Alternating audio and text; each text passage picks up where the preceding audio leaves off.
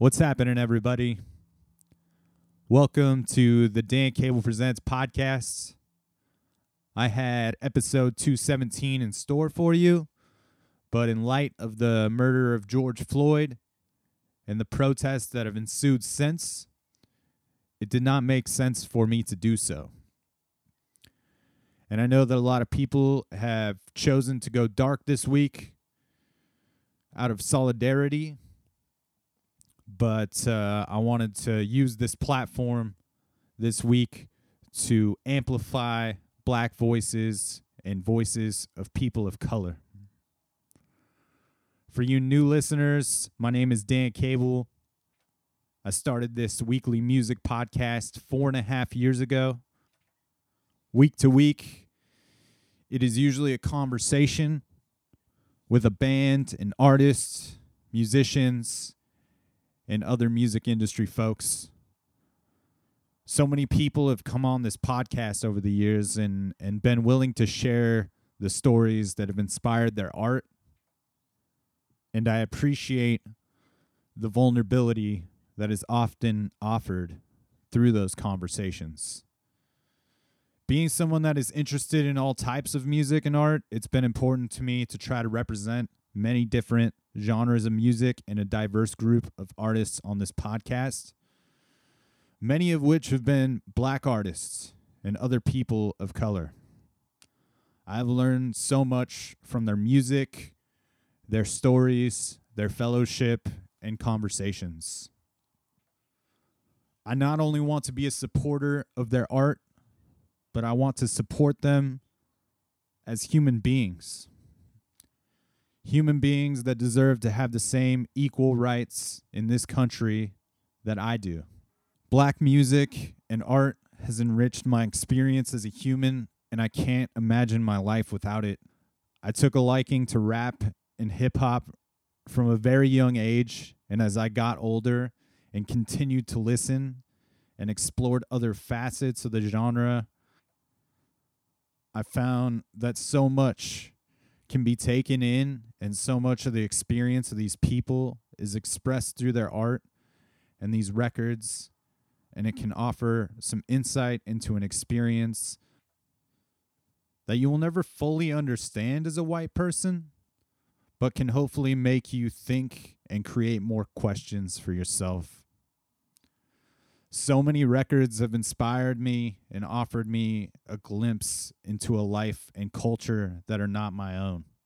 Records like Marvin Gaye's What's Going On, Kendrick Lamar's Good Kid, Mad City, which I think is some of the finest storytelling on a record, and to follow that up with To Pimp a Butterfly was incredible and so next level.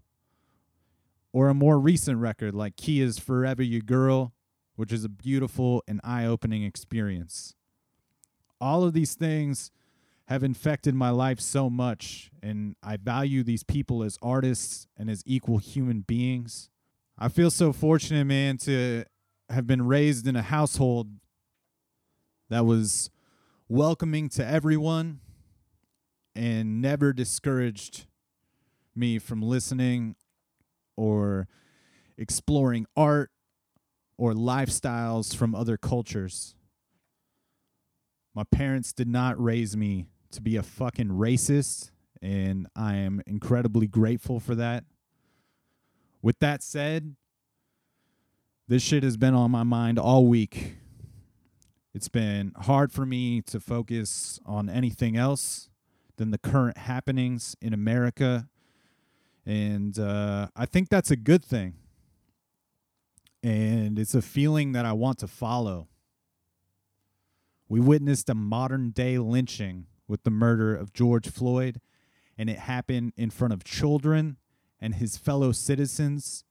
And if that doesn't bother you or shake you, then I think you really need to check your shit. And if the police brutality people have been sharing on the internet makes you uncomfortable, it's supposed to. It's not supposed to sit well with you. These are not isolated incidents.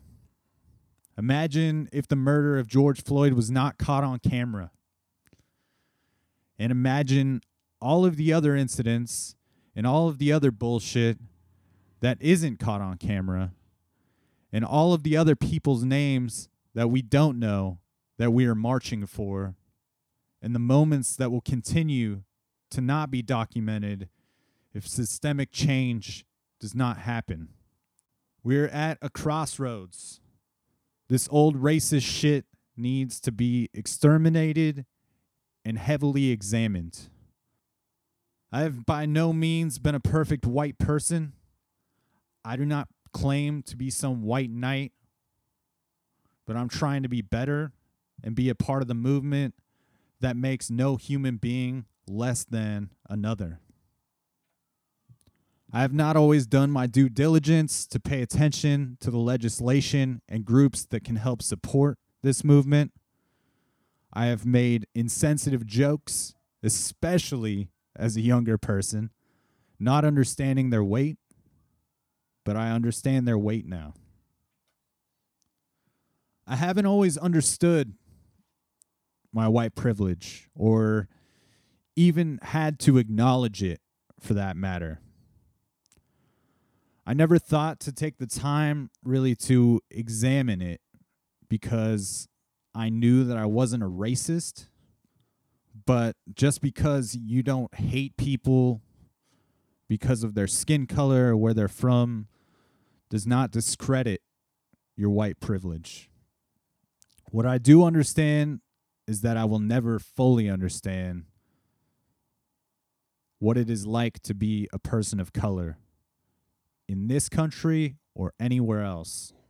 I've been out to the peaceful protests. I feel proud to have had the opportunity to march with my fellow Portlanders this week. It's a powerful experience to march for a cause that you believe in amongst so many people that do not believe in this unjust system.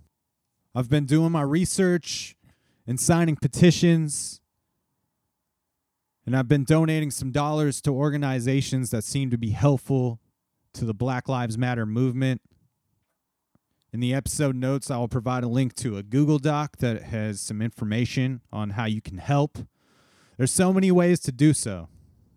So don't feel overwhelmed that you have to tackle all of them, but do feel the urgency to take part now. I know this is a long-winded intro. I just wanted to provide some context for what I'm doing with this platform this week and what I have asked of past guests of this podcast, friends and collaborators, is to share their stories of being a person of color in America. I wanted them to do so in a space that allowed them to speak with no interruption. So these are not conversations. I did not want to interrupt or interject my thoughts or lead the conversation this week. So I asked them to record their responses to some questions I formulated, as well as add any further thoughts or experiences that they felt were important. This is meant to be an exercise in listening. And not just for the subscribers of the podcast, but for me as the facilitator of this platform. And I just want to say that I appreciate the fuck out of all these people that submitted their messages to me. This was an incredibly vulnerable thing I asked of these people, and it blew me away that anyone was willing to do so. I do not want this to be a one-off of this podcast. I want to follow this up with more volumes of this project, and I know others are already planning to share their experiences. So if you're a person of color and you'd like to share your experience, please send me a DM on Instagram or an email. I will have both of those links in the episode notes as well. I hope the experiences shared by my guests this week offer you perspective. I hope they open your eyes, make you uncomfortable, and fire you the fuck up. I'm with this Black Lives Matter movement, and I feel fortunate to have the opportunity to share these words, stories, and messages from the folks that have participated in this first volume of this project. I will put all of the links in the episode notes for all the people that have participated so that you can follow up with them. Many of them are musicians and artists, so buy, stream, and share their music if you dig it.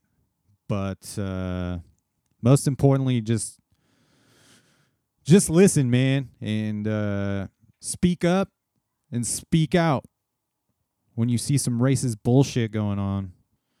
And once again, thank you to all these fine folks that have chosen to participate in this project. I cannot thank you enough for your words and for the opportunity for more insight into your lives and your experiences.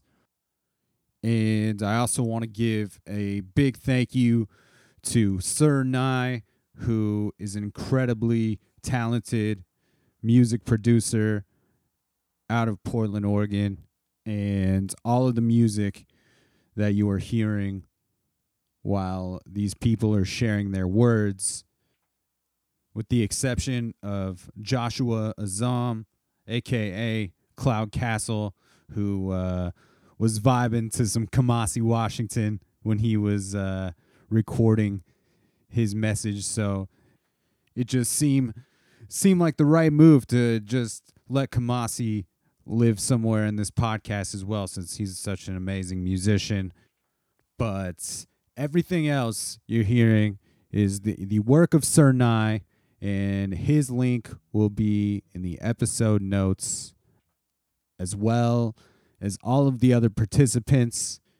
This is usually a music podcast, so since I have so many artists represented on the show this week, I figured that I would kick it off with some music, like we normally do things around here. And I'm going to kick it off with a track from the person that you're going to hear speak first. He raps under the name Cool Nuts. Every encounter I've had with this dude has been incredibly pleasant, and yeah, he's a killer rapper, and he's been doing it a long time. It's always impressive to see someone build out a sustainable career in music, and he has certainly done that for himself. And we're going to kick it off with a track called Pain, which is off of his Father of Max record, his most recent full-length release. And this song features Bosco and April Carson. It Took. Everything got a meaning to it. Fast life, how a real nigga breezing through it. See the signs of this life with new seasons to it. Dumb shit a nigga can't put no reasons to it. Put life in your lungs, how I'm breathing through it. Therapeutic soul searching got me need music. Honestly, we the voice of the city blocks. Another soul going up, hope the killing stops. Big red, no toes, they the building blocks. We lost Beatles, lost Money, and the boss down. J9, A-Bone, some of the realest gone. It take a piece of my soul in the funeral home. All of the pain and the teardrops. All the trips to the viewings and the grave plots. Niggas, kids, and they mama shed a tear for. And it's more than a notch on a scoreboard. I can feel the pain. Thinking about it so long. I can feel the pain. So many friends gone. I can feel the pain. It ain't right, man, it's so wrong. I can feel the pain. What we gotta do, gotta carry on. I can feel the pain. Pray to God that we made it home. Decisions, lifestyles had us jail prone. Hopes for the future and a bright spot. Politics of the turf in a tight spot. Niggas blessed past 25. They get to clacking with that 30, ain't no 9 lives. And death come a calling, ain't no cat shit. And this street shit is real beyond this rap shit. Punch the time on the clock, ain't no coming back. Slugs will bust through the line like a running back. And we sitting in the pews of the Lord's house. Resorts of a course down the worst route. I'm talking pain, talking deep hurt. Crowd of dead niggas all on a t-shirt. Took a piece of my soul and a patch out. God damn, it'll snatch a nigga hard out. I can feel the pain. Thinking about it so long, I can feel the pain. So many friends gone, I can feel the pain. It ain't right, man, it's so wrong. I can feel the pain.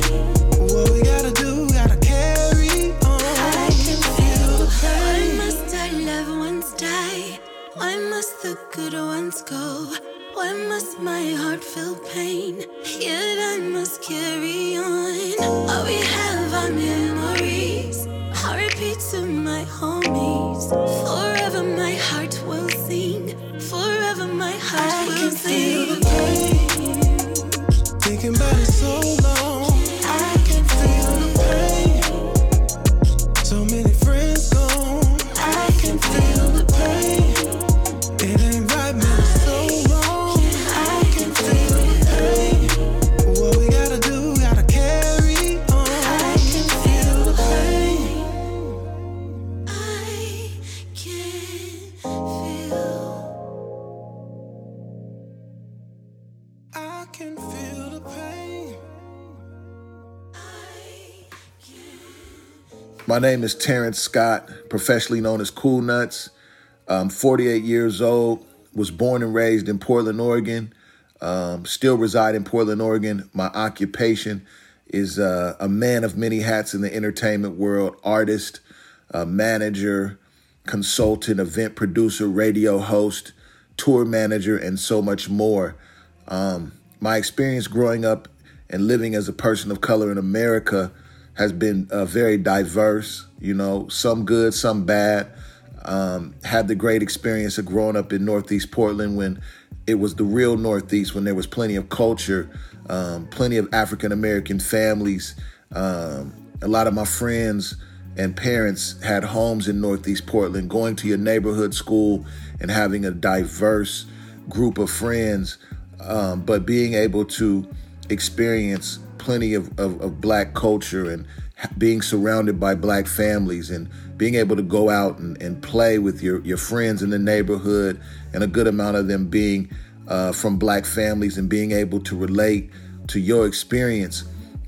Just something that we can't get back, a lot of energy that, you know, has been changed due to gentrification and stuff like that.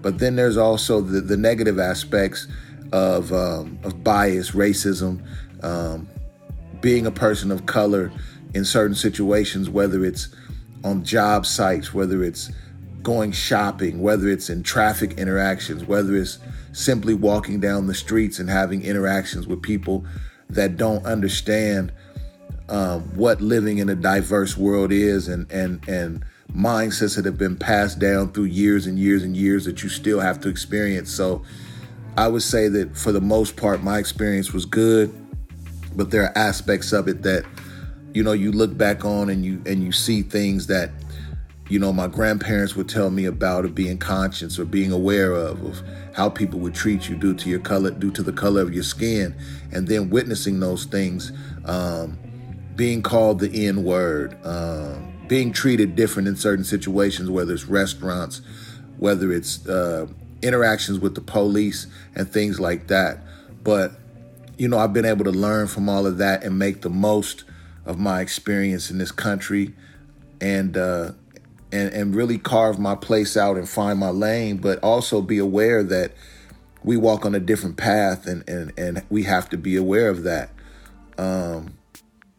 When it comes to how often do I think about my skin color throughout the day, that's a constant, because you can't take off being Black. You can't walk into a room and say, oh, I'm going to walk out and change what I look like. I can't change what my hair looks like. I can't change my lips. I can't change my features.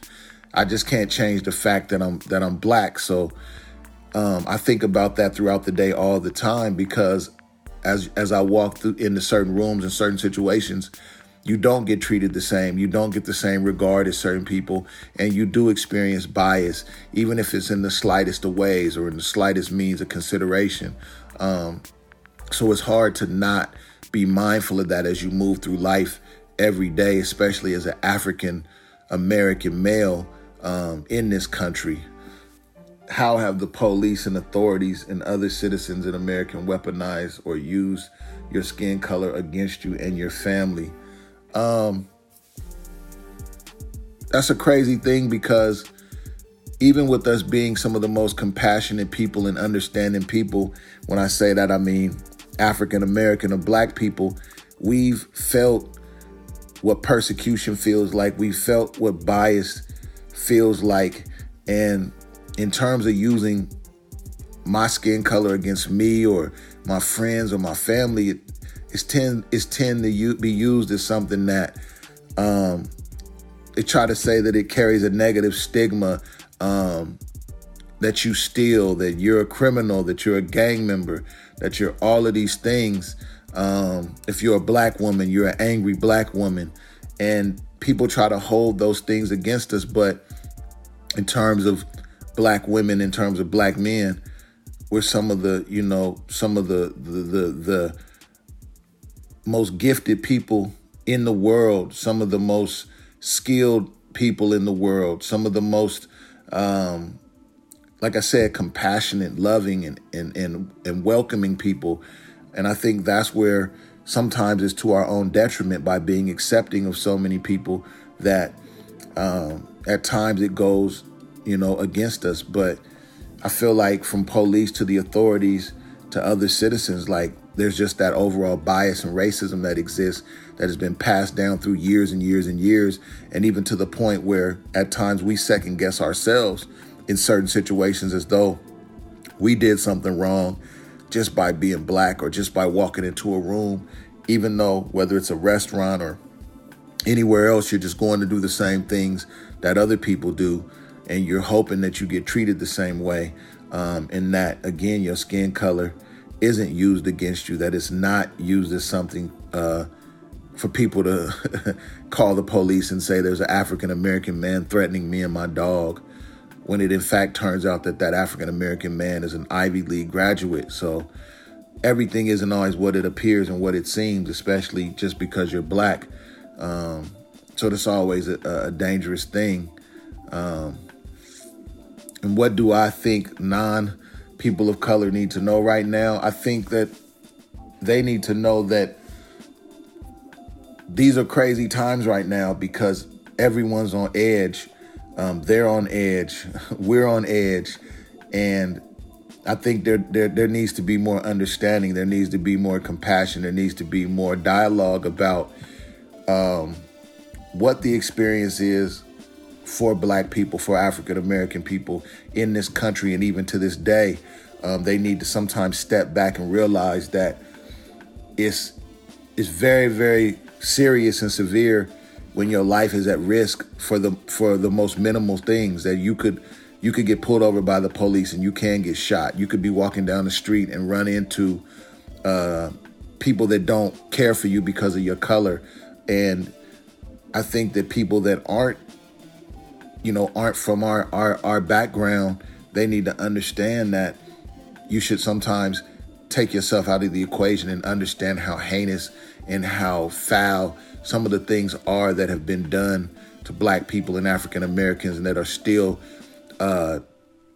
left as remnants of who we are as a displaced people. Also the effects of gentrification, the effects of police brutality, and a lack of racial understanding. Just sometimes step back and take time to be more mindful of what's around you and how other people can be impacted by things, and just finding more understanding and finding more consideration. And I mean, that's really what I would say. What do I see allies doing that are helpful to the movement, and what do I see as dangerous? I think things that are helpful is contributing to the cause in a genuine way, spreading the words of understanding, spreading the words of informing yourself and gaining more knowledge on race relations, gaining more knowledge on the experience of what slavery really meant to people, what police brutality means to people of color, what the smallest of racial bias means, to how it creates anger, how it creates a gap, how it creates a divide. Having understanding in the workplace of how to talk to your coworkers and how to be more understanding and more mindful and compassionate, I think that's what you can do. What I see as being dangerous is ignorance, not understanding things or making things about yourself. Sometimes you have to be selfless. Sometimes you have to put yourself to the side. And when you don't fully understand something, you can move in a way that's ignorant and uninformed. And that can be dangerous. You know, not looking at things, not looking at the full picture of things, not fully understanding the history of things, not fully understanding the impact of things. That ignorance and being oblivious to things can be dangerous. Not being compassionate to someone's struggle can be dangerous. So what our so-called allies can do, and my thing is I don't even get into the whole allies thing, because honestly, I don't feel like if you haven't experienced it, if you ain't lived it, you can't really understand the feeling. You can't really understand how deep that racism and bias runs. You can't understand what it's like being called a nigger to your face, or as someone's riding away from you, or as they're driving by. So if you don't understand that, man, you might want to sit off to the side. If you want to understand it, you can probably be more helpful and be an ally. But the whole ally thing, I don't really even get into that, because I feel like some people, like in one of those questions when you asked about my skin color, how do I think about it throughout the day? A lot of people that aren't of color, white people per se, they can choose how they move through life. They can choose, like, whether you smoke meth, whether you were a prostitute, whether you whatever, you can clean up and you can go back to your normal existence. When you're black, you're going to be black no matter what room you walk in, no matter what restaurant you walk in. So in terms of allies, sometimes, I mean, there are people out there that understand it, but then some people, I don't feel like they can genuinely understand it. Not all of them, some of them, because, and when I say some of them, I'm saying from the perspective of people that want to align themselves in a radical or revolutionary way, and sometimes not fully understand what it means to be black, what it means to be victimized by the police, what it means to be driving down the street in your car and you have to take your hat off because you don't want the police to think you're a gang member, what it means to run into a racially intolerant person and have a dispute with somebody and they say the most ignorant things. Those are the things that you sometimes can't understand until you walk in those shoes, until you truly put yourself in somebody else's position. And if you're not informed on that, that can be dangerous. How do I think we perpetuate systemic change as a nation? I don't know if that can happen. I don't know if systemic change can happen because certain things are ingrained in people. Certain things are passed down through years and years and years of growing up in a household full of racists, being promoted and perpetuated the image that all black people are thieves and criminals and all they do is gang bang and they're not smart. Some people will never change that mindset. Some will, but what I feel is gonna generate systemic change is us as a people, meaning black people, pulling our community together more, having our own neighborhoods, having our own sense of community, and making sure that we are empowered, and then that way we can push our message in a way that where it's not ignored, where it's not swept under the rug, where when people like George Floyd or Breonna Taylor or Ahmaud Arbery are murdered in plain sight, that you're having to beg for justice. It keeps happening. It isn't changing.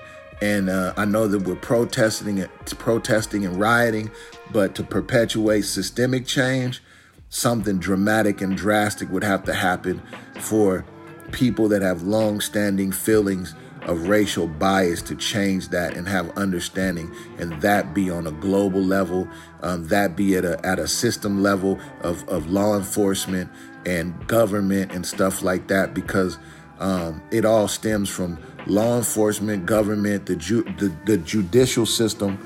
They all work together at times to make sure that these police don't get convicted, that they don't go to prison, that they aren't arrested, that they're beating the system. Things like the police union and organizations like that are working in the favor of making sure that these officers are getting off, that they're getting lenient sentences.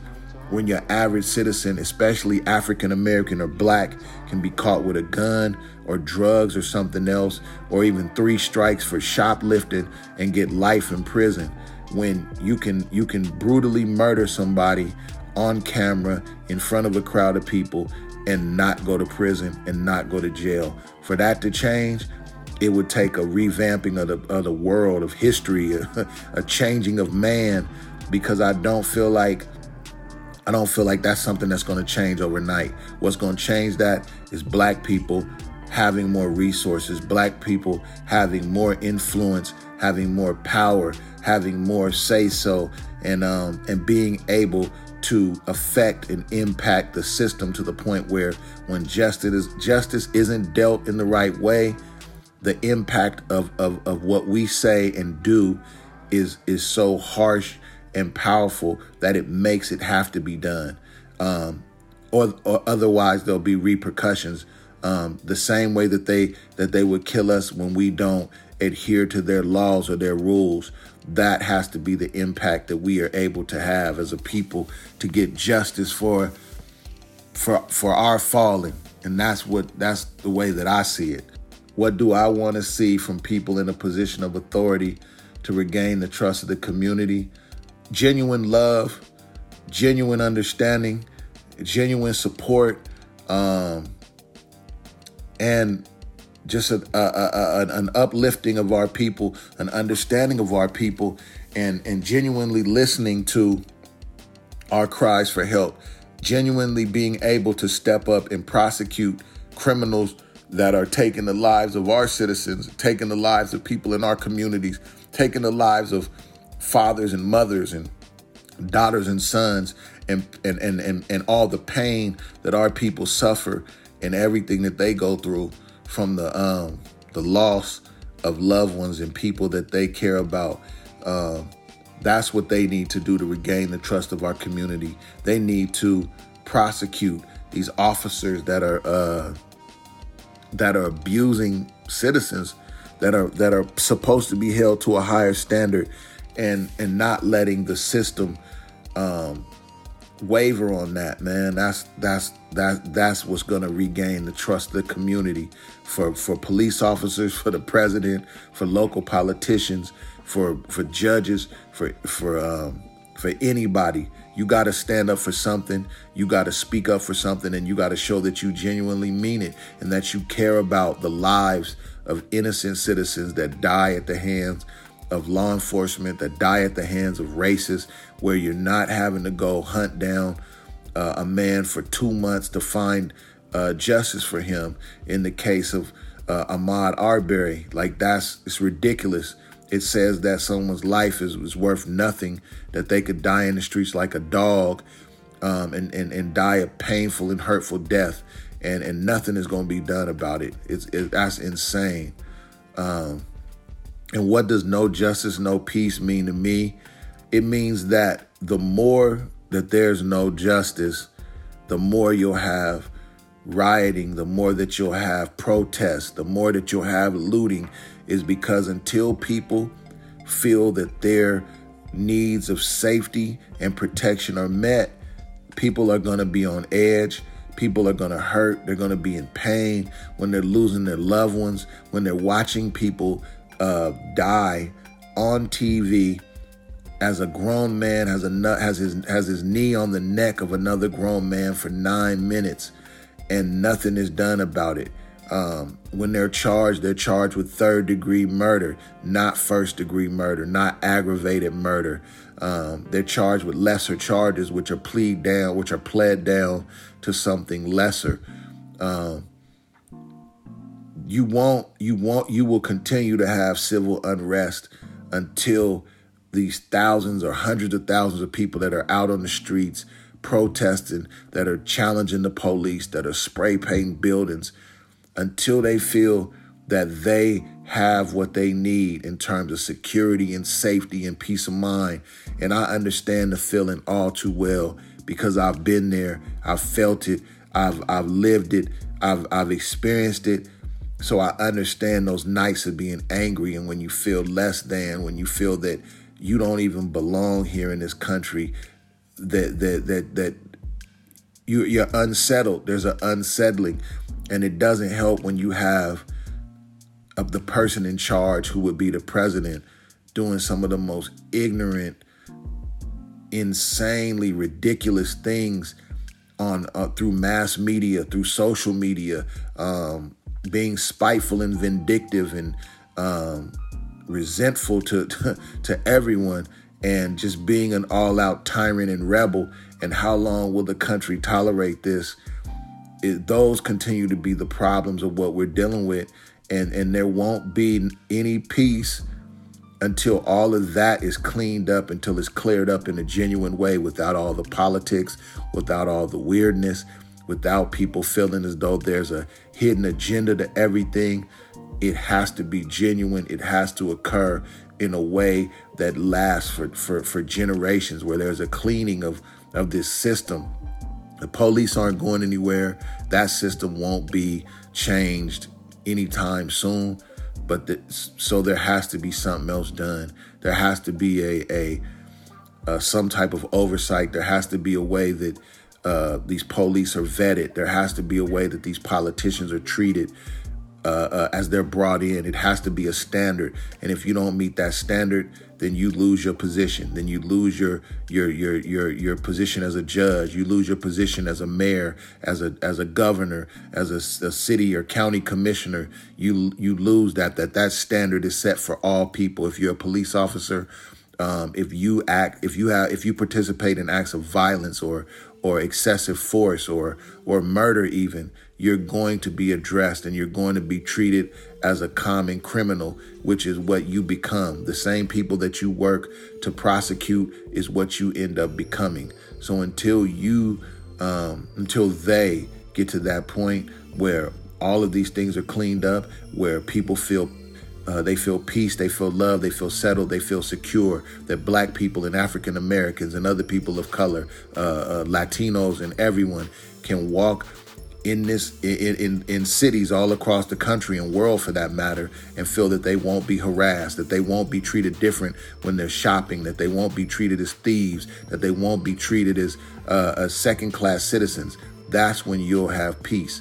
And until that is done in a genuine way, you're going to continue to have the stuff that you have, especially when you have demonstrations of racial bias and murder and other actions that are so foul and distasteful, and they're broadcast on TV. You're watching Black men being shot down and choked to death and suffocated and everything under the sun, and there's no radical response to that. That's when you'll have peace, when that shit stops. So I don't have anything else to say. Hopefully what I said is helpful. And this is from a passionate place, because as a 48-year-old Black man, I've lived it, I've seen it, I've experienced it, and I'm talking from experience of what I've seen and lived and been submitted to. So, I wish everybody the best. I hope that there's a solution to all of this. I hope that there's a possible way for everybody to come together as human beings and be understanding and compassionate and loving of one another and understanding of everybody's struggle, whether it's African Americans, whether it's Jewish people, Middle Eastern people, Asian people. Everybody has endured struggles, but right now, Black people, for some strange reason, are being dealt the hand of racial bias that even existed back in the 60s, man. So some of this stuff has to change. It has to be corrected and it has to be fixed. That's what I have to say. And hopefully it touches somebody's soul and the spirit. Peace.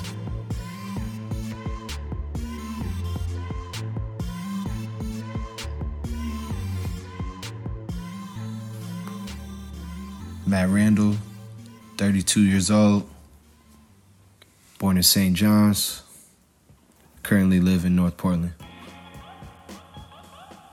I think about my skin color every day, just based off the simple fact that I'm biracial, so I'm both African American and Caucasian.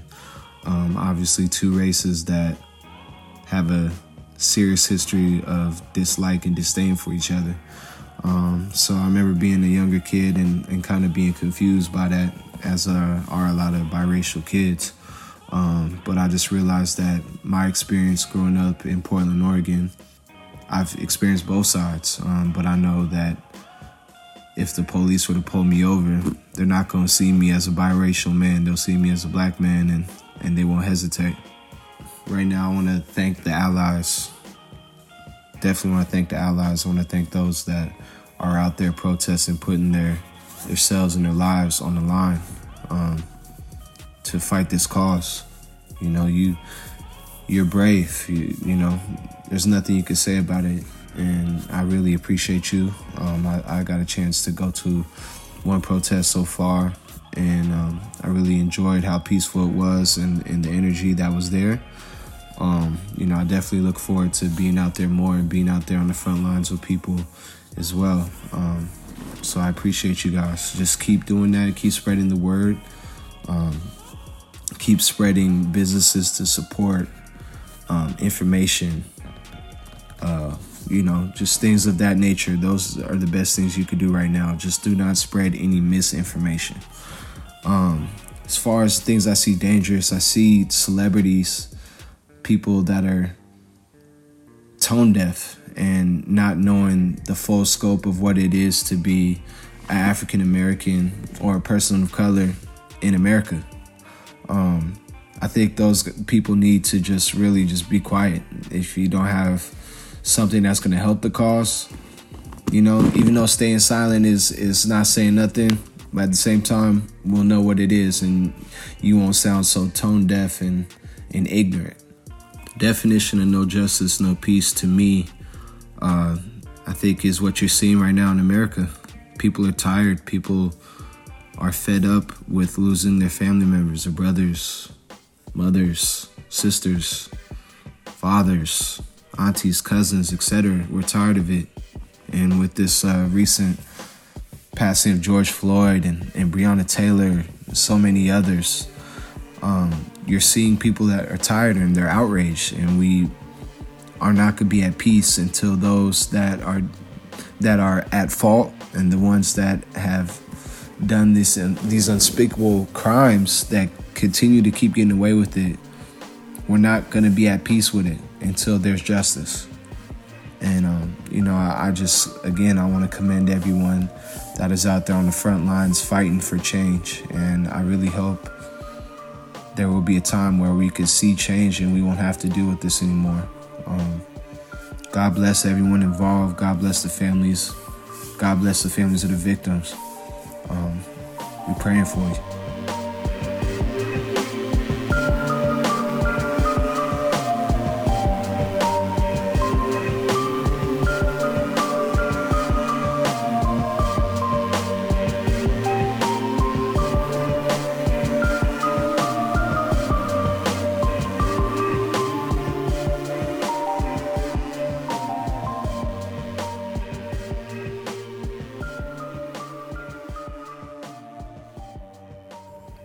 My name is Chris. Most people in Portland know me as Rufus Small Towns. I'm doing hip-hop shows in the area and whatnot. I'm 31. I was born in Tacoma, Washington, about 30 minutes south of Seattle. I grew up in Olympia, the capital city, about 30 minutes south of that. But I currently reside in southeast Portland. So basically, I mean, where I grew up, like, you know, it's mostly white, like most Northwest cities. But, you know, all in all, it was cool. Like, you know, it was mostly all good experiences. I think as I've gotten older and looking back, I think when you're preschool and kindergarten, elementary school, you know, kids are mostly just kids.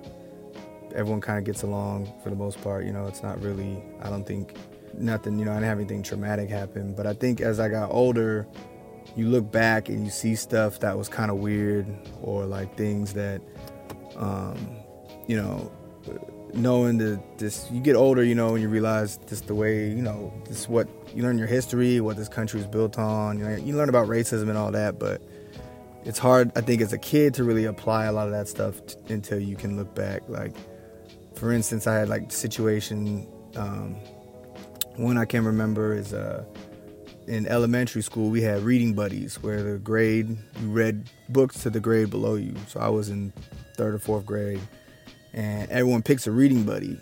And it was weird because when it happened, it's like everyone just kind of, it was like musical chairs. Everyone just kind of ran and grabbed someone.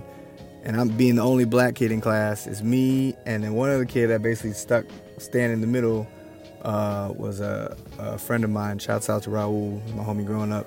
But he was Hispanic. He was, you know, Mexican. He didn't, his family could hardly speak English. And it was just funny how naturally, you know, all the kids just gravitate to someone that looks like them. And with me and him being the only two just kind of stand out, we kind of became cool. So it's like little stuff like that that's not, you know, it's just you naturally kind of gravitate to people that look like you, have the same interests. But even at that young of a level, that was something that just, you know, as I got older, stuck out to me. And then other things as I got older, like I had a very diverse group of friends, you know, white, black. You know, I had one of my best friends, a Vietnamese friend, who lived right behind me. You know, I was cool with everybody, and we all got along, but there was, you know, some stuff was, you know, like certain of my white friends, their parents were weird about me hanging out. Or, you know, we hang out their house, and then, you know, hey, you know, can I spend the night? And they'd be kind of like, when other kids, you know, would be like, no problem. So there's little things that kind of, you know, they, like I said, at the time, it's just kind of like whatever, but as you get older, you look back like, damn, that was kind of, you know, you know the stuff, weird looks you get, you know, simple stuff, getting followed around the grocery store, whatever, like all that type of stuff happened to me, you know. So, but like I said, you know, I wouldn't say any like overt racism, you know, right off the top of my head, but yeah, that was something. Just as far as, you know, on the race aspect of growing up out here. This question, how often do you think about your skin color throughout the day? You know, it's weird when I saw this, the question, it's funny. It's one of those, you really, you think about it all the time, kind of. Like, you, growing up, like I said, when you're especially in the minority of, you know, the only black kid in your class or in your grade in some instance or whatever, like,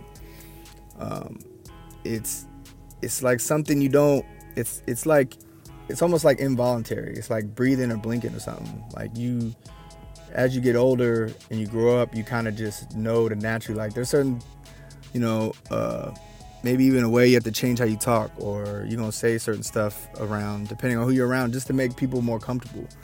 Like, you know, going back to, like I said, growing up, hanging out with my white friends, if I would go to their house, you know, not that of like trying to be fake, or because I was polite to everyone's parents. That's just the way I was brought up. But like, there's an extra level of not, you know, you don't want to say any crazy shit. You know, it was like a lot of sir and ma'am and this and that. And even now to this day, like you know, just walking down the street, like you try to look as least threatening as possible.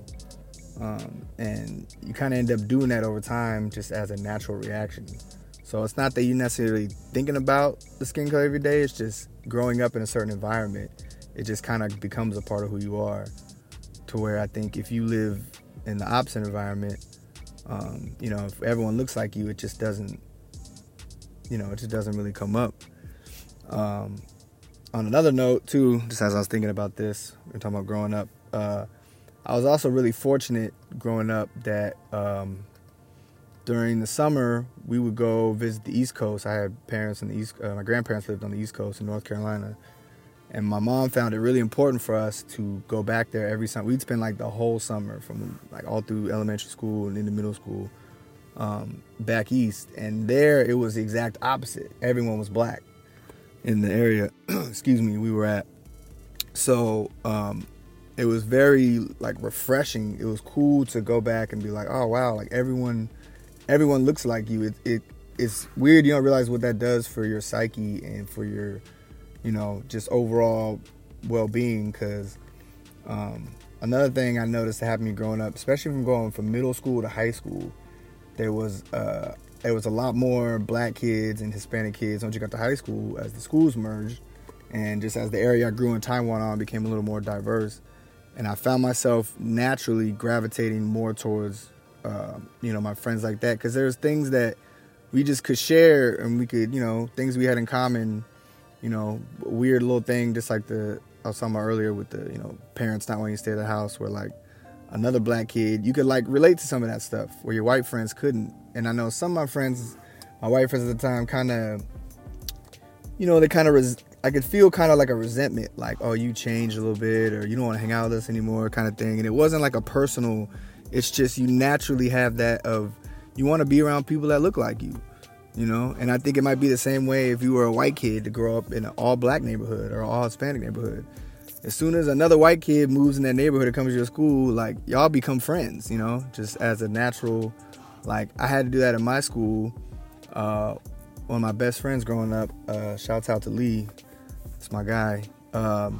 He moved from Virginia, and when I was in the East Coast, you know, I went to Virginia, North Carolina when I was younger, and he moved here, and it was like, we knew a lot of the same places from back east. Like, oh, you know about this? Oh, you know. And he came from an area that was rough, and, you know, his first day in school, any dirty looks, anyone looked at him wrong, he's ready to fight people and all this. And my family, having grown up there, you know, pretty much my whole life, my household kind of became a safe haven for, you know, black kids in the area that would move to Olympia, as like, oh, you know, it's like there are black people here, you know what I mean? Like, you know, you're not the only black kid in school type of thing. So, yeah, sorry, I kind of went off on a tangent there.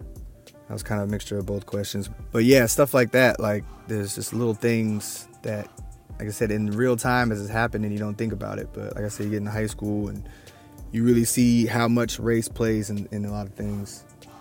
So this is number 4. How have police, authorities, other citizens of America weaponize your skin color to use against you and your family? You know, me in particular, I mean, I had, you know, issues with police. It was usually, actually, I remember this one time of we were just out late and we were just walking, you know, our friends. I don't know, it was probably I might have been 8th, 9th grade, I can't remember. But, and the cop had just stopped us and asked what we were doing. We were out like 1, 2 in the morning. We were just being, you know, kids, whatever, wandering the neighborhood. We'd sneak out of the house or something. Not doing anything criminal, but you know, you kids doing out this late type of thing. And I remember seeing my white friends really shocked on how all the questions were geared towards me, and all, you know, do you know this person is so and so, and it's like, you know, nothing happened, but it was funny for them to see, like later on we got home, like, wow, like why were they so on you? And I was just like, this, I don't know, this is just it's just how it is. Like, it was so foreign to them, but to me it was I mean, you just used to it. I don't know, like in my household, you know, we grew up learning about the civil rights movement and learning, you know, just the history of the country, from slavery and from peonage. You know, like in school growing up, it was always, you know, you learned about slavery or whatever a little bit, and then you jump to the civil rights movement. And I was always like, well, wasn't, you know, there's a 80-year period, you know, however long, you know, 60, 80-year period that they don't even talk about, where it's like in the, you know, early teens and 20s and 30s and 40s, where it's like, you know, we didn't have hardly any rights. So, and I always felt weird that never got, they don't teach that in school, you know, they don't really put that out there like, it took a long time to get from slavery to, you know, where we're at now, which still isn't really equal by any means, but like, and I don't think that's taught enough to really show people the progress, you know, that it's not like an overnight thing where one day it's slavery and the next weekend, oh, it's all good and everyone's equal. It's like ingrained in our systems in the country. And but anyway, going back to as far as weaponizing your skin color, like for me, the biggest thing I think was my granddad, and hearing stories of stuff he had to go through, you know, about just growing up, how hard it was for him with just not, he was in the service, and he was actually in the military police, and he became a state patrol officer. So I see a lot of these issues from both sides, you know, from being a officer and being that. But not to get off topic, but with him, he telling me stories of having to go, you know, driving with his family and having to go town after town after town till he could find a hotel that would even let him stay there, you know, like, you know, that would allow blacks to stay there. So, and having to explain that to his family as he's trying to provide for his family and work, you know, stuff like that, where I can see, I mean, that's just one off the top. There's probably so many, for him in particular, of how the U.S. kind of, you know, it's hard. It's a different narrative, and it's hard for, I think, people that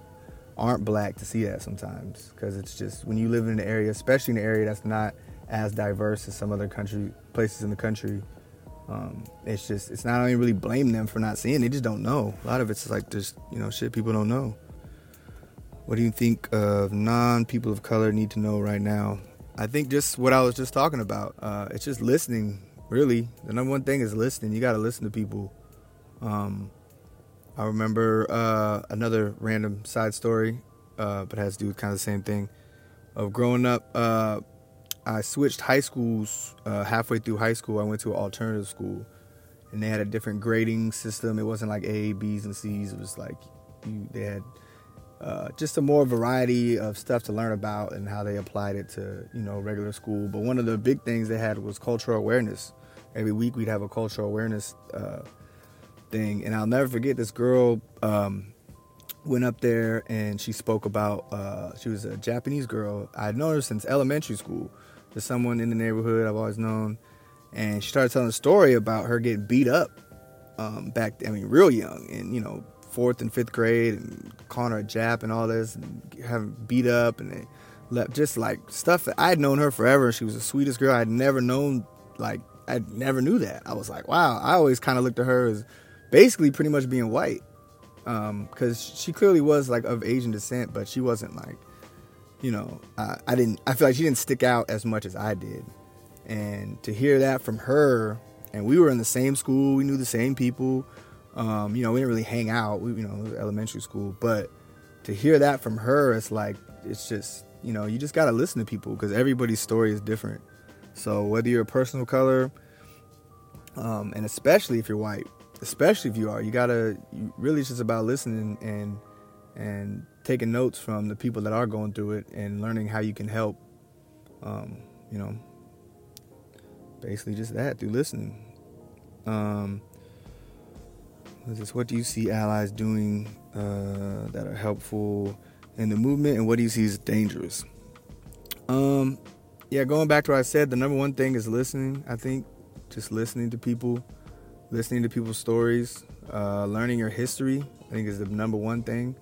I think people really get caught up in thinking, you know, history was, you know, 100 years ago or 400 years ago. You got to learn all that up until 10 years ago, up until 20 years ago. You know, learning about legislation, look up the numbers, you know. Don't get caught in a bubble of, you know, this is how it is for me. You know, it's kind of easy stuff without going easy stuff. You know, it doesn't have to be broken down. It's just kind of common sense. But, you know, I'm all for the people out protesting and doing that. As far as what I see as dangerous, you know, it's just being, you know, closed-minded, or people that, I don't know, sometimes it's nice to see people out there and really taking the front lines and taking a stand and all that, but doing it for the right reasons too. I think we live in an era of, you know, people wanting to do stuff just to be seen, or, you know, look what I'm doing for this. And it's more about the shit that you do, like, behind closed doors. Like, you know, it's cool if I see you out doing stuff and blah, blah, but it's gotta be a way of life. It's gotta be something that you're really about.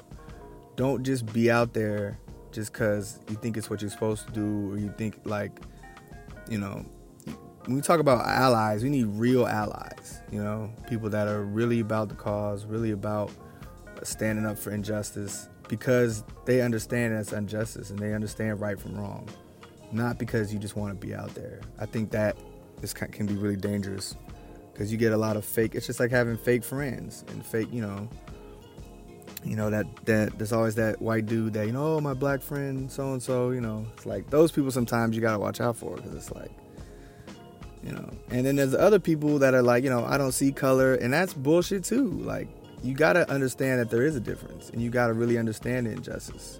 So sometimes those people that are too, you know, I don't see color and we're all equal and kumbaya, it's like, you know, that's not our reality all the time. So I think you need to be aware of that, and, you know, knowing when to speak up and when to shut up, you know. How do you think we can perpetuate systemic changes as a nation?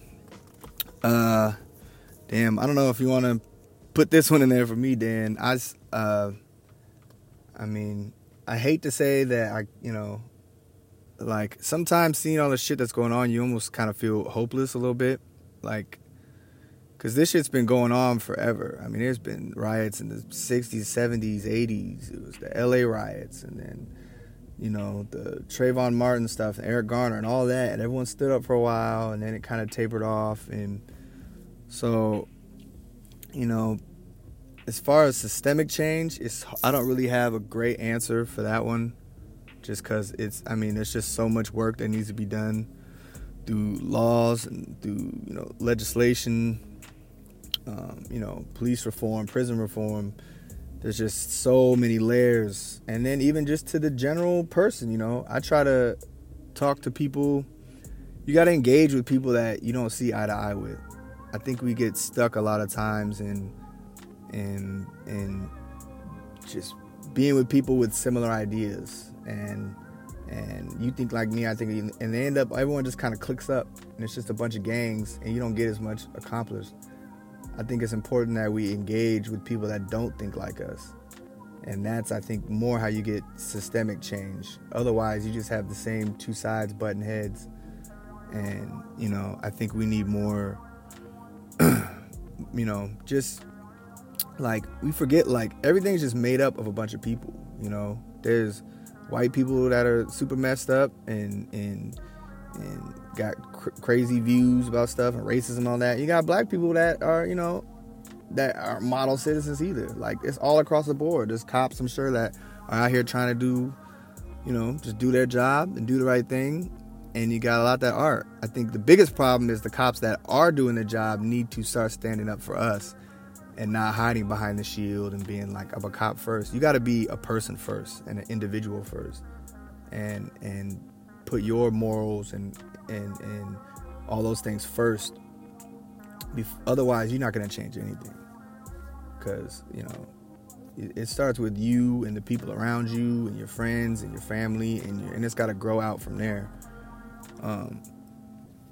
You know, it's just, yeah, that's a tough one for me, man. It's a lot of steps to that one.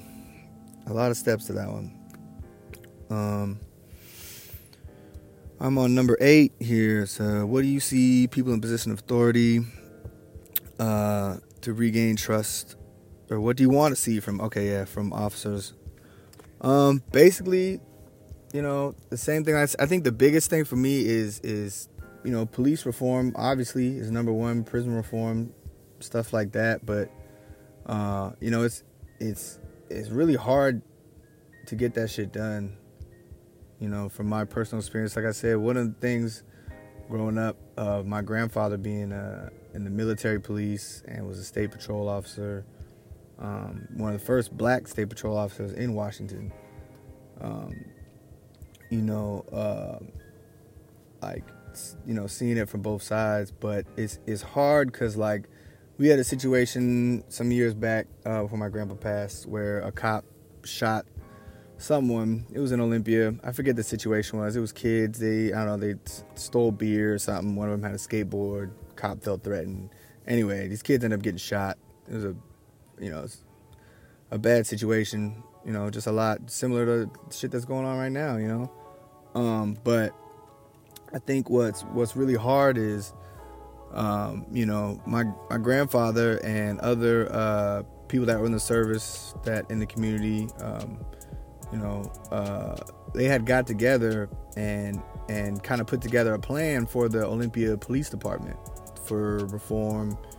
And it's just really tough because there's, cops don't want to be looked at as if like they're doing something wrong. You always hear the argument of, understanding, how hard their job is, and, they put their lives on line, for everyone every day and blah, blah, blah. But you got to get the right, like, not everybody's built to be a fucking cop. I don't think, I don't hate all cops necessarily.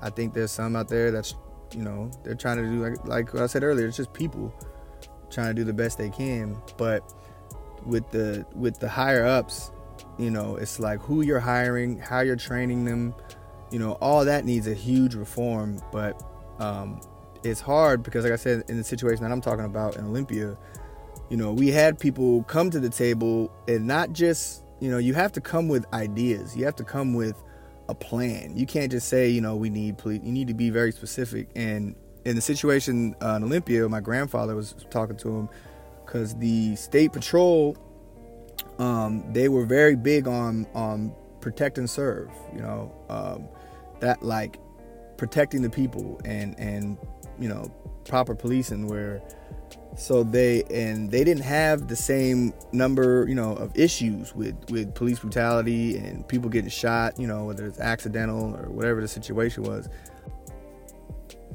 It was more just about, just protecting the people.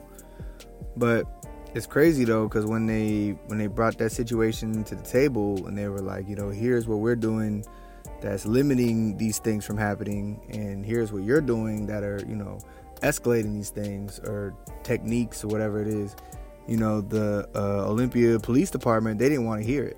It was like they don't want to be looked at as if they're doing something wrong. They don't want to be looked at like, people want to, there's always the argument of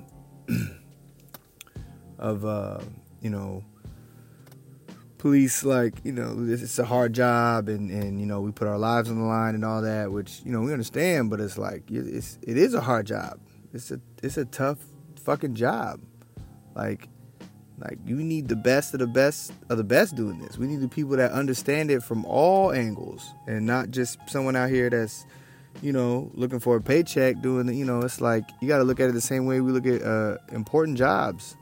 If you got someone doing open heart surgery or some shit like that, like it needs to be someone that you really trust and really, so we need to hold the police officers to that standard. But it's hard when the system even itself, when the departments and the police chiefs and things like that, they don't want to be looked at as like we're doing something wrong, I'm doing a bad job. So it's always that, protect the shield type of attitude. So it's hard to get past those humps because, like I said, I've just seen it firsthand where I've been in, or not me particular, but my grandfather, when this was going on, was like, he was in positions to make changes and to make reform, and it was very hard to get that through to the people that were already in power to change what they were doing. Because, we had this and that, and it's like, no, you have it because you're not, you don't have the right officers out there doing the right things. You don't have the training in place. So there's it's never going to be perfect. You're never going to get 100% one way or the other, but it's really hard for me when you talk about what, officers need to do now or what the legislation need to do now, because there's so many layers with it that's systemic when it comes to just how people view black people in general. And then you throw the aspect of just a cop's job on top of that. And, it's just rough. It's just like you have so many, there's no, but the stuff we're seeing now with, cops killing people, which, I mean, I shouldn't say now, it's always been going on, is, it's just wrong. It's blatant. It's blatant stuff that, human life, black, white, whatever, aren't being taken into account. It's, people that shouldn't be, in my opinion, just shouldn't be fucking cops. Plain and simple. And the system doesn't really care about that because they about protecting themselves. And America's always been in the business of, black lives don't matter, basically. When even going back to the Constitution when it was first written, was black people were 3/5 of a human being. And it's ideas like that are just ingrained in our system. Even though you can change all the laws you want and change everything, and we're all equal, blah blah blah. But it comes back to people. People are people. They're just who they are. And there's so many people in our society and in the system that's ingrained in them, to where one life is more important than another's. And unfortunately, people of color, we find ourselves on the bottom of that totem pole a lot.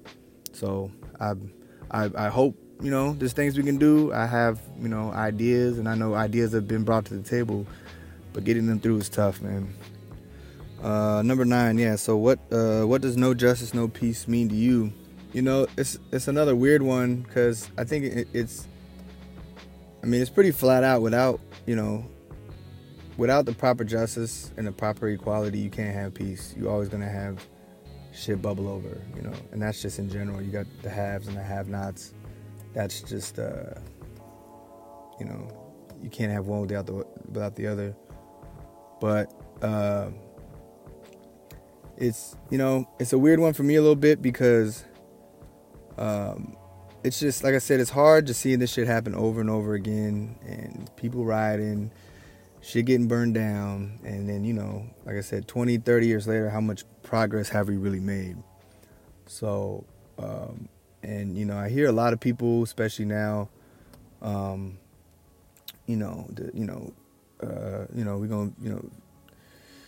gonna eat the rich and all this, and this revolutionary talk. But I think, especially for people my age and younger, and we've lived in America in this generation where it's by no means equal to what we think it is, to what people think it is, and all that. But it's hard when we really start talking like that, when a lot of people in my generation haven't lived through some of the really harsh stuff. Some of the I think it's very easy from a certain position to say no justice, no peace, and mean it. But like I said, I go back to a lot of my stories was from just talking to my grandfather, and the shit that he lived through. I remember one of the conversations we had about we talked about segregation. I learned a lot. I was learning a lot about Black Wall Street, and the situation that happened in Tulsa. Anyone who doesn't know that, go look that shit up. But and just about and I looking around, just the country, and how they have, there's like Chinatowns, in every major city, and there's certain areas, Little Haiti, whatever. And I'm like, what, why isn't that like black folks don't have our own? I asked my grandpa, like, why, like, would it have just been better off if we have stayed segregated? Because at least we would have some shit that was ours, even if it wasn't as much as whatever else. At least we can have something that's ours. And I think that's one of the biggest things that's missing from black folks in this country, because we started so far behind, not even just as immigrants, but as slaves.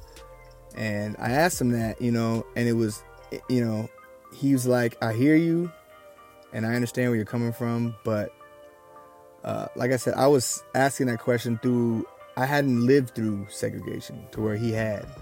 And he's like, I know it may feel that way, but to come from where he was to where we are now, he was like, you didn't have to do the stuff of, driving from city to city, state to state, just to find a hotel that they would let you stay in, places you couldn't shop at, places you couldn't go, like, period. My grandfather he was in the service, he worked his way up, he had money, he could get houses in all types of neighborhoods, but they would only show him, houses in black neighborhoods where, it was predominantly black. And he's like, well, no, I got enough money to live where you at. Show me where you live at. And he actually ended up having to call D.C. He had to get a phone call to Washington, D.C. for them to send out a realtor to show him to get a house in a neighborhood that he wanted of his choosing. And it's so crazy like that. And I was just in 70s, 80s. So this wasn't like, it's not ancient history. So, to see it through his eyes and for him to, and I was like, he was like, trust me, as messed up as things are, he's like, we got to keep working through change that way. We got to have everybody involved. And so, I was at a point in my life where I really felt that, where I was like, I just think we need to have our own shit. I grew up, reading, the first book I read was Autobiography of Malcolm X, and how, early on in he was, black and black only. He didn't want any, white people even being involved. The best thing you can do is stay out of the way, and I think, now, we can't, I think we're kind of past that point, and I think integration at the end of the day, it is good, and we all need to be involved and working towards the same goal instead of butting heads. But with the whole, no justice, no peace, it's I'm all for it, and I understand the sentiment of it, but I think a lot of times I don't think people are really completely all the way down with, with what no peace really is. And, you talk to people that, were born, overseas and war-torn countries, and, you got to worry about, bombs and shit going off. There's some places in America that are, just impoverished as other places in the world. But when you really talk about no peace to that level of, when you get into civil war and shit, there's a lot of shit that we didn't live through and we didn't have to see. So I think the idea is in the right place, but I think sometimes people need to be, not to say if it comes to, bloodshed in the streets and all that, so be it. And it may come to that at one point, it has in some ways, but I still think it's more important to find a way for, working through peace, or, finding justice through peace. It's kind of funny. One of my favorite Tupac quotes, he was talking about, where you starving and have nothing, and yet, you see food being thrown all around in front of you. It was a long quote. He talked about a lot of stuff, but in the end, he was just talking about how, we were asking with the civil rights movements, and our ancestors were asking with the Black Panthers, and now the shit still continues, and it's like, what are we supposed to do? Ask, like, and I really vibe with that, for the most part. But it's just and that's why shit's crazy like it is now, and people are wilding out because they're done asking. People are done asking for change. Like, we've asked so many times, and we've protested so many times, and I'm 100% for all the peaceful protests, and I'm 110% with all that. But it's not just about asking, and it's not just about no justice, no peace. It's like, we need justice and we have to demand it. And hopefully we can demand it through like real change and legislation and police reform, and have laws and things actually get passed that are meaningful, not just like passing a law. Like I said, you can pass anything you want, you can pass all the laws, but it's just people. We all people at the end of the day, and the people have to uphold that amongst themselves. So there's like I said, there's so many layers to change, and it's with everybody. Every individual has to do it. White, black, everyone has to be on it. But and white people, it's nice to see white people really at the forefront. For I've seen some of these been down to these protests, and they out here and they understand. There's a lot of people that do, but it's getting those people into the system, to a change in the system. That's where the hurdles are really hard to overcome. But I hope we can. I think it's possible. I think we can do it. It's gonna take a lot of work, and it's not gonna end, today, tomorrow, the next day, next month, next year. People have to continue. This can't be a hot, another one of those just hot moments in time and hot spots where everyone goes, yeah, we want this and all that. We really got to do it. Like, we know how to do step 1 and 2. It's the step 3, 4, and 5 that I think need to be implemented now. So, I think we just have, we can do what we can, have peaceful protests, but it's it's just that it's a hard line, because motherfuckers gonna be out here doing what they want to do. That's just like what it is. People gonna wild out, and people are gonna express their frustrations in different ways. So, as far as no justice, no peace, yeah, we need justice. It's not really like, my opinion on it really doesn't matter. It's like, if there's no justice, there's never gonna be peace. But I think as a people, we can find, there is a path, I think, that we can find justice through peace, and and we can get to where we need to be. But like I said, the number one thing is we gotta listen. People outside of a certain community, you gotta listen to what others are saying and what others are talking about, because it's real. Just like I talked to my mother the other day, and just like growing up, her worrying about anything, just me going to school, even me now, just driving to work, doing this, like, she's always like, be safe. And we have to worry about that on a completely different level than the majority, or whatever, white population of the country. So let's, everybody speak up, let your voice be heard. If you're not at the protest, you got to vote in the right people. Study, education is big. Look at who's running for office in your area. Look who's running. Look what policies they support.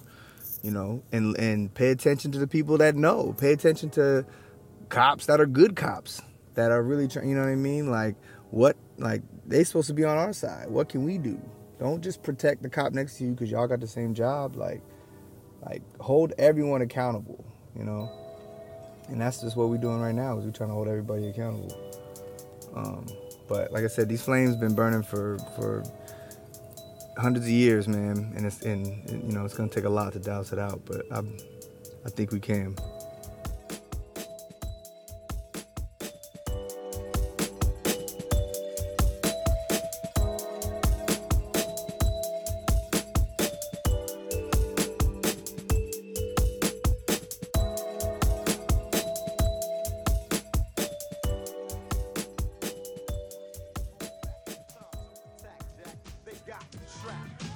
It's interesting how hip-hop, rap music in the beginning, or a song like Grandmaster Flash's The Message, where basically they were saying, it's like a jungle sometimes. I wish, I wonder how I keep from going under. The whole root of what that song was basically saying, look, these are the problems here.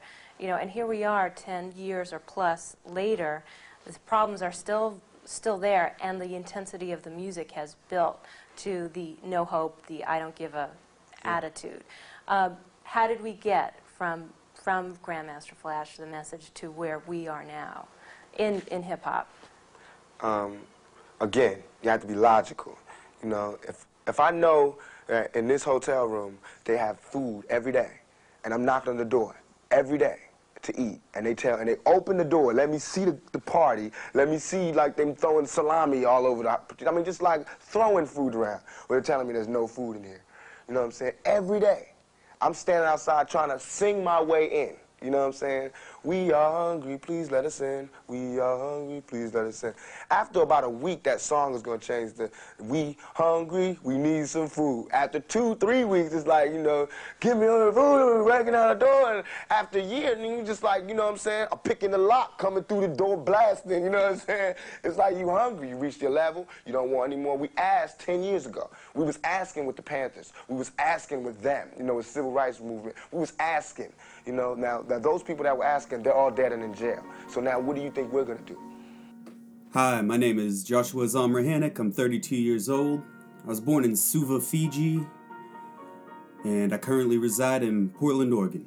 Before I get into answering some of these questions, I have a prepared statement I'd like to make on my behalf, just to let y'all know a little bit about me. So, here you go. The other night I was walking my dog and I thought to myself, if even one of my neighbors finds this suspicious enough to call the police, I could die tonight. That's something no person should ever have to think, and I guarantee you it's something almost every POC in this country has thought in their life. I'm scared to walk my dog at night because of the color of my skin. I'm scared to do a lot of things because of the color of my skin. Even driving my car stresses me out because of how many times I've been harassed by police. That's our constant reality. That's our perpetual trauma injected into our being over years of seeing people that look like us treated like we're less human because of the color of our skin. This is nowhere near the first time that I've been made to feel ashamed of my skin, but this moment in time is the most ashamed I've felt in my life. And that shame makes me feel guilty, because as a person of color, the one thing you're not supposed to do is let anyone tarnish your armor, much less let them know about it. But I'm tired of the facade. I'm tired of acting like my heart isn't breaking more and more every day. A human being can only take so much pain before the cracks begin to turn into chasms that allow the trauma we've suppressed for a lot of people's comfort to flow freely. Those fires in the streets seem like nothing compared to the fire that's been in us that has been left burning unchecked for centuries. I was adopted by 2 white parents that I love very much and that allowed me to become my own man. That does not make me white. No cop has ever asked me what color my parents were before they put me on the ground. My adoption did not equate to receiving their privilege. I'm a brown man in America, and I'm scared for my safety every day, whether it come in the form of police brutality, racism, or any of the hundreds of other forms of oppression that remind me that I am not white on a daily basis. I'm grateful for my allies from both the POC and white communities. We may never live to see a world... Excuse me. We may never live to see the world become the place we want it to be, but I promise you that it never has a chance if we don't come together right now. Please, listen to POCs with an open mind and heart, hear our experiences, and really try to absorb our realities. Stop fetishizing our cultures and individuals for their entertainment value or because black or brown are cool to you. It is not helpful. And honestly, you're perpetuating minstrel stereotypes. Above all, please love harder and truer than you ever have before and stand up to injustice every single time that you feel its insidious presence. This is what we have to do together or face or risk facing a future where there is no we, only us and them. Thank you for listening. Peace and love. All right, now answer some questions. First one, what has been your experience growing up and living as a POC in America? My personal experience has been one of assimilation and the discomfort that comes along with that. Growing up in Oklahoma, it's an area where there aren't a lot of brown people. And I was constantly reminded of that growing up. And it just becomes hard being different and having people ask you questions like, what are you? All the time. And so to combat that, you try to not be as different as possible. And, assimilation's a tough thing. It's a survival tactic that I think a lot of people have deployed from time to time, but to have to learn it at such a young age was, hard. It was hard growing up, being brown and not knowing how to feel about my skin and feeling uncomfortable the entire time, and happy that over time my family and friends and amazing partner have allowed me to feel more comfortable in that skin, but still something I struggle with every day. Alright, second question. What do you think non-POCs need to know right now? I think non-POCs need to understand that this process is going to take a lot of listening with open hearts and open minds. If you're uncomfortable, that's good. That means you're challenging your privileges and breaking down the invisible barriers that are keeping you from understanding how completely different everyday existence is for us. You could never fully understand, but listening is a great start. This is a fight we can't win on our own. Y'all make up the majority. So if you really believe that the systemic racism and oppression of minorities in this country, or really any country for that matter, is wrong, then you need to use your voice and take a stand.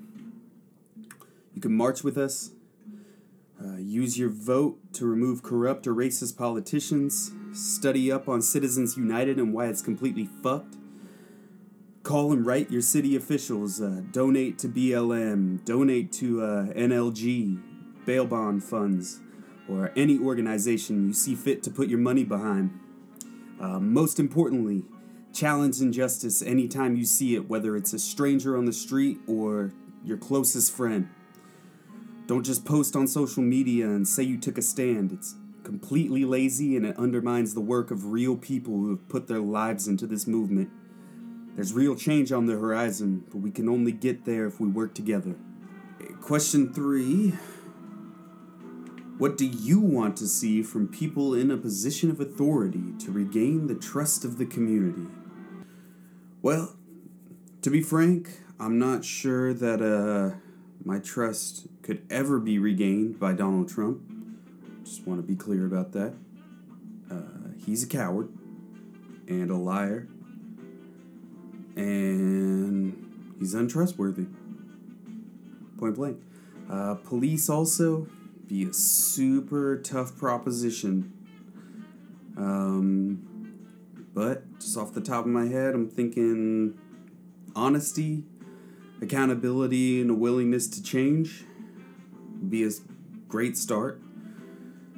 I'd love for them to admit that they've been active participants in a system of oppression and show willingness to work with appointed minority leaders with the goal of working toward a world where true justice exists for every creed and color. Now, the last question I want to tackle here is, what does no justice, no peace mean to you? To me, no justice, no peace is a battle cry. It's saying we're not going to stop fighting as long as our people are dying in the streets with no repercussions. And it's as simple as that. With that being said, I want to thank everyone listening. I want to just tell everyone to stay up, stay positive. I know it's been a really tough time with the pandemic and everything, but we need you. Make sure to practice self-care. This is a battle that's been fought for centuries, and if you're new to the fight, I want to welcome you. Thank you.